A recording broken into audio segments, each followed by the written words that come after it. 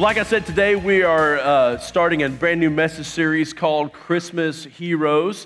And I love it. I think it's really going to be great. And by the way, let me ask this. How many of you have already put up your tree and have it decorated? Let's show your hands. How many? Holy cow, that's a bunch of you already. Man, good job. Okay, how many of you have already made a commitment that you're only going to listen to Christmas music between now and December 25th? Anybody? Only? Oh, good. All right, good. Like literally, both of those things are actually really heroic efforts, truthfully. And when it comes to Christmas time, the truth is we don't really think about heroes. That's not what we think about at Christmas time. When we think of Christmas time, we think about things like presents and bows and trees and decoration and going to see family and predictable Hallmark movies. Like those are the kinds of things we think about when it comes to Christmas. But we don't think about heroes.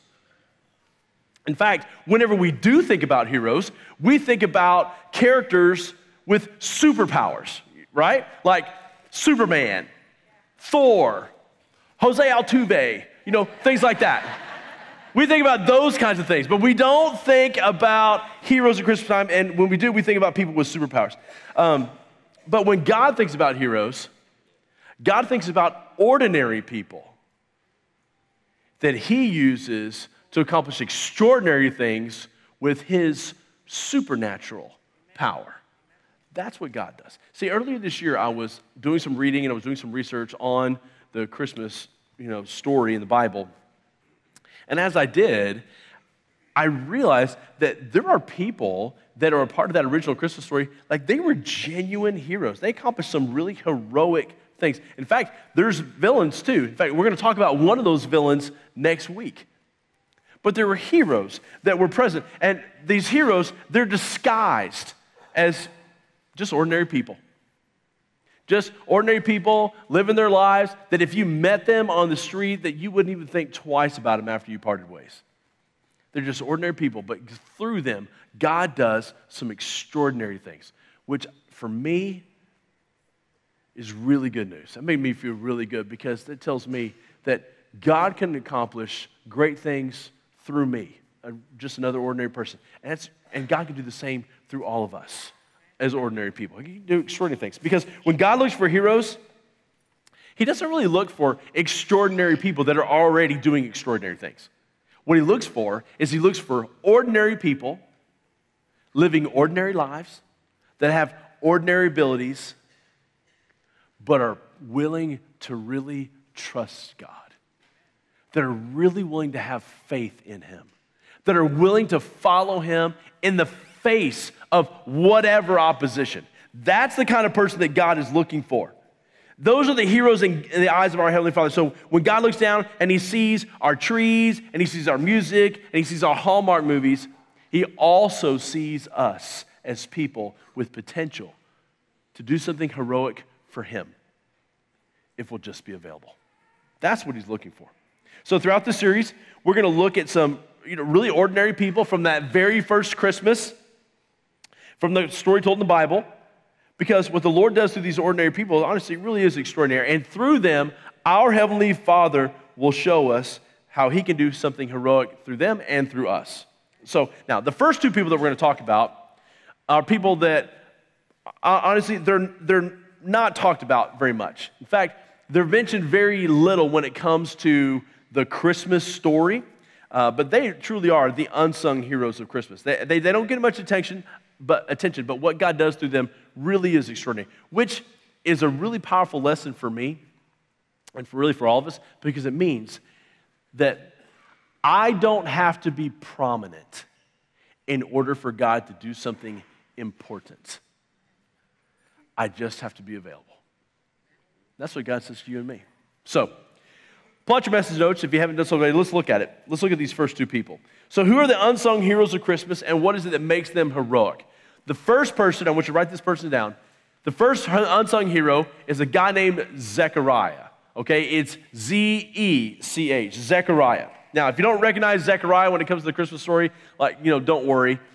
He's not what most people consider a major player. He's not one of the main characters. Hollywood has never made one of those children's stop motion, cartoony things about Zechariah. It's never happened. But Zechariah was a priest. And he and his wife, they lived really ordinary lives. In fact, he's never mentioned in the Bible until we get to the Christmas story.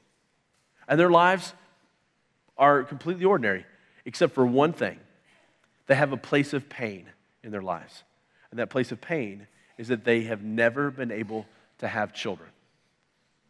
So, Zechariah is a priest, and it just so happens that this is the year, and that on this particular year, he's selected to be the priest that goes into the most sacred part of the temple to offer the annual sacrifice for the people. Now, he goes to the innermost part of the temple. And the innermost part of the temple is called the Holy of Holies. And it's separated from all the other parts of the temple by a really huge curtain, by a tapestry. It's 15 feet tall, so it goes floor to ceiling, and it goes wall to wall. And according to rabbinical tradition, it was as thick as a man's hand. Well, I measured my hand. My hand is 4 inches across, so this thing was at least 4 inches thick. And the reason it was so thick is because they wanted to make sure it wouldn't tear. And the reason they didn't want it to tear is because they believed that in the Holy of Holies, that is where the very presence of God dwelt. And God is so holy, He is so perfect, that any human being, because of our sinful nature, if any human being were able to go into the Holy of Holies, they would immediately die, because no one who is imperfect could ever stand in the presence of a holy God. So, the deal is that one priest, one time a year, would go into the Holy of Holies to make one sacrifice. And that's the only time anybody ever went in there. And they had to make sure that the priest had all of his own personal sin all confessed up, so he was in there clean, because if he were to walk in there with some kind of a secret sin in his own heart and his life, he would immediately die. And so what they would do was they would tie a rope around one of his ankles, so that when he walked in there, in case that guy went in there and didn't have it all taken care of and he died, they didn't have to go in after him. They could just drag him out, okay? I'm telling you, that's how it went down. And so, well, sure enough, this is the year that Zechariah, he's the guy that's going to go offer the annual sacrifice. And look, and it was a huge honor to get to do that. But it's a little bit scary too, as you can imagine, right? So here's what happens. Zechariah, he makes sure that his own personal sin is all confessed, and he's as clean as he knows how to get. And he goes into the Holy of Holies to make the annual sacrifice. But while he's in there, something extraordinary happens. An angel appears. Like a real angel shows up. Okay, now look, think about this just for a second, okay? Zechariah, he's already on pins and needles as it is, okay? So he's in there, he's just starting to do his little priestly thing. All of a sudden, bam, this huge angel shows up. And I'm sure Zechariah was like, am I gonna die? Like, is this it for me? I mean, I would have been freaking out, right? Well, the angel tells Zechariah, he says, Zechariah, your prayers have been heard by God. Your wife Elizabeth, even though she's past childbearing age, will bear you a son, and his name is to be John. And that is where we pick up the story. So go ahead and look at it there in your sermon notes, or if you have your Bible and you want to open up to Luke chapter 1, that's fine. Beginning in verse 18, here's what the Bible says. Zechariah asked the angels. The angel just said, let me give you your fill-in before we go in that, because I know some of you type A people freak out if we don't do it in order, okay? So here, what makes Zechariah heroic? Here's what makes him heroic. At first he lacks faith, but he proves a person can change. At first he lacks faith, as you'll see in a second, but he proves a person can change. That's what's so heroic about it. So here's the story. Verse 18. It goes like this. Zechariah asked the angel, because the angel just said, hey, y'all are going to have a baby. He said, how can I be sure of this? I'm an old man, and my wife is well along in years. Okay, let's pause right there. Seriously, Zach? Really? I mean, you're in the Holy of Holies. Like, this is the place where the presence of God dwells, and an angel shows up and says that you're going to have a baby, and your first response is, are you sure? Really? I mean, come on, Zach. Like, you're a priest. Like, you know the stories of the Bible, how God has allowed people way past childbearing age to have a baby. You know the story of Abraham, who had a baby when he was deep into his 90s. Why is this so hard to believe? Well, sure enough, now the angel's ticked, okay? So here's the deal. Verse 19, the angel answered, I am Gabriel. I stand in the presence of God, and I have been sent to speak to you and tell you this good news. And now you will be silent and not able to speak until the day this happens, because you did not believe my words, which will come true at their proper time. And you know what? That's exactly what happens. When Zechariah emerges from the temple, like, he can't speak. And the people know something went down while he was in there. And honestly, they're just glad they didn't have to drag his sorry carcass out of there by his leg, okay? So sure enough, 9 months go by. Elizabeth has her baby. And this is what happens. Let's pick it up in verse 57. When it was time for Elizabeth, that's Elizabeth, Zechariah's wife, okay, to have her baby, she gave birth to a son. Her neighbors and relatives heard that the Lord had shown her great mercy, and they shared her joy. On the 8th day, they came to circumcise the child, and they were going to name him after his father Zechariah. But his mother spoke up and said, no, he is to be called John.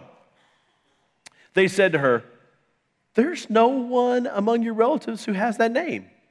Then they made signs to his father, okay? And this is like one of those funny parts of the Bible that I think like people miss, okay? He's not deaf. He just can't talk. And so they're like, what are you going to name the baby? And he's like, I can hear you, you know? He's like, I can hear that. So sure enough, here's what happens. So they did this to find out what they would like to name the child, and he asked for a writing tablet, and to everyone's astonishment, he wrote, his name is John. Immediately his mouth was opened and his tongue was loose, and he began to speak, praising God. How cool is that? And the reason that he was finally able to speak is because he was able to show that he truly believed what the angel told him when Zechariah says his name is going to be John. Now, I know that might not seem too heroic to you, but it does to God, which is why God made sure that this story was preserved for all time by making it recorded in the Bible. Now, why is this heroic? Why is this so heroic?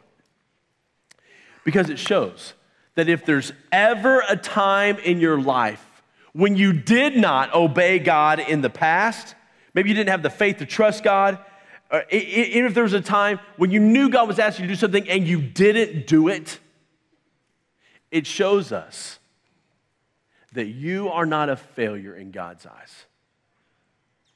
It shows us God is not through with you just because of a past disobedience. God's not through with you. Because, look, like Zechariah, you have a chance to trust God again. You can pick up right where you left off, just like Zechariah did. And you can choose to trust God and obey. See, that's what makes Zechariah a hero in the eyes of our Heavenly Father, that he chose to obey him, even though it was a little bit late. Doesn't matter. And that's what will make you a hero in God's eyes as well. And look, so what is it that God, let me ask you this question. What is it God is asking you to do? What is it that he has asked you to do in your past that you ignored or you just walked away from and you didn't do it? And I don't know what that could be. I mean, it could be different it's different for all of us. Maybe it was a financial decision. Maybe it was a change God was asking you to make in your marriage to make your marriage better. Maybe it's something with your parenting, or maybe it's with a career, or maybe it's just something that he asked you to do to take a step of faith and just trust him. Well, if that's what he's done, you know what? Then just do it.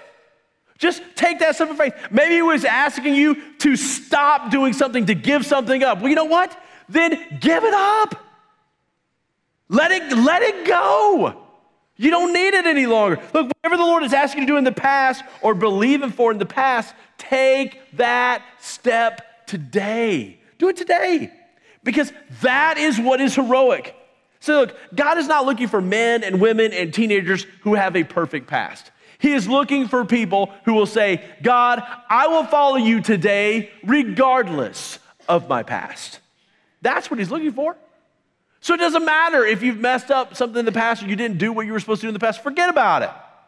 Start today. Whatever that commitment is, whatever that step of faith is, whatever it is God's asking you to trust him with, do it today. That is heroic. That's heroic. All right. Let's look at the next person. Here's the second person that's an unsung hero in this story. Number 2, it's Elizabeth. It's Elizabeth.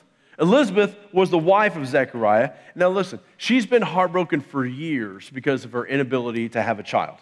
But now, because the angel has come and said that she's going to become pregnant, she indeed actually does become pregnant. But here's what you need to know about Elizabeth. Even though she's well past childbearing age, which means she's probably in her 50s, 60s, somewhere in there, the Bible doesn't actually give us her age. Even though she's well past childbearing age and she becomes pregnant, the thing you need to know about her is that she also has a younger cousin who has just gotten engaged. And her young cousin's name is Mary.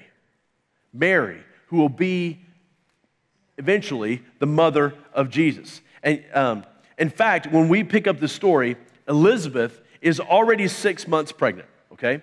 And Mary has just been visited by the very same angel, Gabriel, and Mary has been told that she's going to have a baby, even though she's not married, even though she's still a virgin, that she is going to have a child, and that child's name is going to be Jesus. Now, we don't know how old Mary was, but she was young. Tradition has, in those days, young girls got married somewhere ages 14, 15, 16, somewhere in there. So Mary's really young. But she's old enough to know that as soon as she begins to show that the rumor mill is going to start buzzing, she knows that she's going to get a lot of judgmental and disapproving looks from people around. She knows that she's going to be the center of an awful lot of gossip. And she also knows that there's a chance, pretty good chance, that Joseph, the guy that she's engaged to, is going to break it off. Because, I mean, only so many people are going to believe the story of, no, God made me pregnant. It's probably not going to fly. So you know what Mary does? She leaves town. She leaves town, and she goes from her town of Nazareth in the north, down to the south, to the outskirts of Jerusalem, where Zechariah and Elizabeth live. And that's where we pick up the story. So, in Luke chapter 1, beginning in verse 39, it says, "At that time, Mary got ready and hurried to a town in the hill country of Judea, where she entered Zechariah's home and greeted Elizabeth. When Elizabeth heard Mary's greeting, the baby in her womb, and Elizabeth, was filled with the Holy Spirit. In a loud voice she exclaimed, 'Blessed are you among women, and blessed is the child you will bear. But why am I so favored that the mother of my Lord should come to me? As soon as the sound of your greeting reached my ears, the baby in my womb leaped for joy. Blessed is she who has believed that what the Lord has said to her will be accomplished.' Mary stayed with Elizabeth for about 3 months and then returned home." So what is it that Elizabeth does that's so heroic? I want you to write this down. She becomes a safe person for Mary. She becomes a safe person for Mary. See, Mary knew that Elizabeth wasn't going to judge her. See, Mary also knew that Elizabeth was pregnant because when the angel visited Mary, Gabriel said that, hey, by the way, your cousin Elizabeth is also pregnant. So she knew that she was pregnant. And so Mary decided she's going to go see Elizabeth and she's going to stay for a while. Now, why did she go see Elizabeth? Was it because, she was her cousin? Was it because that she was, also pregnant? Was it because the same angel told her that she was going to be pregnant? Was it because that even though Elizabeth was older and more, that she thought, well, maybe she'll understand what I'm going through? We don't know why. It could have been none of those reasons. It could have been all those reasons. But here's the one thing that we do know, that Elizabeth was a safe person for Mary. Because Elizabeth never judges Mary. Elizabeth never gossips about Mary. Elizabeth never assumes the worst about Mary. She does none of those things. She just loves her and accepts her. And that's exactly what Mary needed at that time in her life. Let me show you why this is so important. A pastor friend of mine, and I don't have permission to share his name, but if I shared it, many of you would know his name because he sold more than 1 million books. Pretty prominent guy. But when he was first starting out as a pastor, he was at a really small church, mostly older folks. The church wasn't growing. Offerings were down. So there wasn't much money coming in. The building needed a lot of renovation because it was old. And it just, look, by every measure, things were not going well. And he was having a really rough time with it. Well, one of his key volunteers in his church came to him one day and said, "Hey, Pastor, I need some help. My wife has just been diagnosed with terminal cancer, and I got to be honest with you, it's really sent me for a loop. I'm not even sure I believe in God anymore." And this pastor looked at this guy, and because of all that he had been going through, he said, "Well, you know what? I'm not sure I believe in God anymore either." To which this volunteer looked back at the pastor and he said, "Well, you know what? Then maybe I need to pray for you." And he did. And a few weeks later, for both of them, that little bout with doubt, it passed, as it always does. But after that guy prayed for this pastor, you know what he did next? Nothing. He didn't call anybody. He didn't phone his buds and say, "You're not going to believe what our pastor just told me." He didn't, start the gossip train and think, "You're not going to believe what he just said." He said nothing because, honestly, it would have ruined him. And if it had ruined him at the start, who knows how many people would never have come to Christ? Because, their churches, I don't even know how many thousands of people. Who knows that he never would have written a single book that would have affected more than 1 million lives, all because this guy decided he was going to be a safe place for someone else. Okay, so just let me ask you. Are you a safe person for other people? Or are you the kind of person that you always have somebody that you can tell something about someone else too?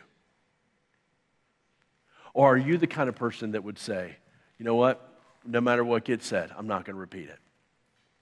Are you the kind of person that helps your kids, your teenagers, and helps them understand, "Hey, look, you need to not participate when other students are just mocking someone else. Don't give your passive approval by just laughing and joining in. Instead, you need to come to the defense of that person or come around beside that person at the end and say, 'Hey, you know what? It's going to be okay.' None of that stuff's true. Don't believe that kind of stuff. I care about you and you matter. You're important." Do you teach your kids that? Would you make a commitment as an adult that you're never going to repeat things about other people to other people because it only brings destruction? Would you make a commitment that as a parent, you're going to help your teenagers and your kids understand that they need to be a safe place for other people and not a source of mockery? Oh, look, I'm telling you, if all the Christ followers in the world, if just all the Christians in the world just say, "You know what? We're going to be people that are going to love and accept other folks just where they are in life. And we're not going to gossip about them. We're not going to make fun of them. We're not going to point our fingers at them. We're not going to judge them." If every Christian would just make that commitment, I'm telling you, Christianity would explode. It would explode because people are looking to be loved and accepted in this world. So let me just ask you this. Has there ever come a time in your life when you have chosen to ask Jesus to come into your heart, to come into your life? And you know what? And maybe you've kept God at arm's length because somewhere back in your past, there was some Christian who didn't act like a Christian, and it turned you off from God. But maybe you've come today just to give God a chance because you're looking, you're searching, and maybe you're just looking to see if all this Christianity stuff is real. Well, I'm telling you, it is. In fact, it's more real than you could ever imagine. Look, and I don't care what's in your past. I'll accept you. This church will accept you. God will accept you. Now, once you accept God into your life, don't be surprised when God asks you to begin to make some changes, because God wants all of us to change and become more like Him. But He'll accept us right where we are. So if you've never asked Jesus Christ to come into your life, to forgive you, and to make some change, you can do that today. In fact, I'll bet probably one of the reasons you're here today is because you're ready to make some changes in your life. So if that's you, and you're ready to accept Christ, there's a prayer. It's in your messenger. So I'm going to take a second. I want you to pray that prayer right now. But for all of us, well, those people are praying that prayer.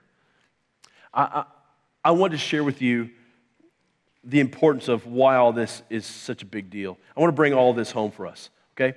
Zechariah was the father of John, but that little boy, John, grows up to be John the Baptist. John the Baptist is the one who preached in order to get people's hearts ready for the message of Jesus Christ. So if Zechariah had not turned his life around and was a good father to John and obeyed God by saying, hey, his name's going to be John, then maybe John wouldn't have become the person that God wanted him to be and prepared people's hearts. And if people's hearts weren't ready for the message of Jesus, I wonder how many of those people would never have accepted Jesus at all. So for every single person in the first century that accepted Christ, Zechariah is their hero because they were able to hear the message of Christ because John got their hearts ready. See how that works? Well, let's take Elizabeth. Mary stayed with Elizabeth for 3 months. We have no record of the conversations that they had during those 3 months, but you know they had them. And so here's this lady, Elizabeth, much more mature in life, to this young girl, Mary, who's just trying to sort things out. And I wonder, had they not had those conversations, Elizabeth hadn't had those conversations with Mary, Mary might not have ever gone back to Joseph. Or Mary would have been so self-conscious about what other people were thinking of her that it would have changed her as a mom. Or maybe she wouldn't have had enough confidence to be the mother of Jesus, the Son of God, and that would have changed her as a mom. But none of that happens because Elizabeth becomes a safe person for Mary. And so, through her, God does something heroic. Look, here's the thing. Here's what I want you to see. Because in order for Christmas Eve to happen, God needed Zechariah and Elizabeth to do some heroic things. And they did. And just like you, God will do extraordinary things through you if you'll be available. And who knows how many lives God will change through you. If you'll just be open and say, you know what, I know I've messed up in the past, but it doesn't matter. I'm going to move forward in the future. And I don't care what other people might say. I'm going to be a safe person. I'm going to be loving and encouraging to everybody I come across. You do that, God will do heroic things through you, just like He did through Zechariah and Elizabeth, the unsung heroes of Christmas. Would you bow your head, close your eyes, and pray for us all. Heavenly Father, thank you. Thank you for Zechariah and Elizabeth and all that you did through them. I thank you for their examples that reach across the centuries to us today. I pray for every single one of us, Father, that you would help us to obey you. And even when we haven't obeyed you in the past, Lord, we would just make that change and start obeying you today. That we would be loving and encouraging to everybody else, no matter what happens. And for those people that prayed the prayer today to become Christ followers for the very first time, I ask that you would help them. Help them see how real you are. Help them to walk in their faith, and that you would begin to make changes in their lives for the better. We ask you to do all these things in the name of Jesus Christ. Amen. Thank you for taking the time to listen to this message. For more information about Parkway Fellowship, find us online at parkwayfellowship.com. You can also download our mobile app for access to the most recent messages, video content, and much more.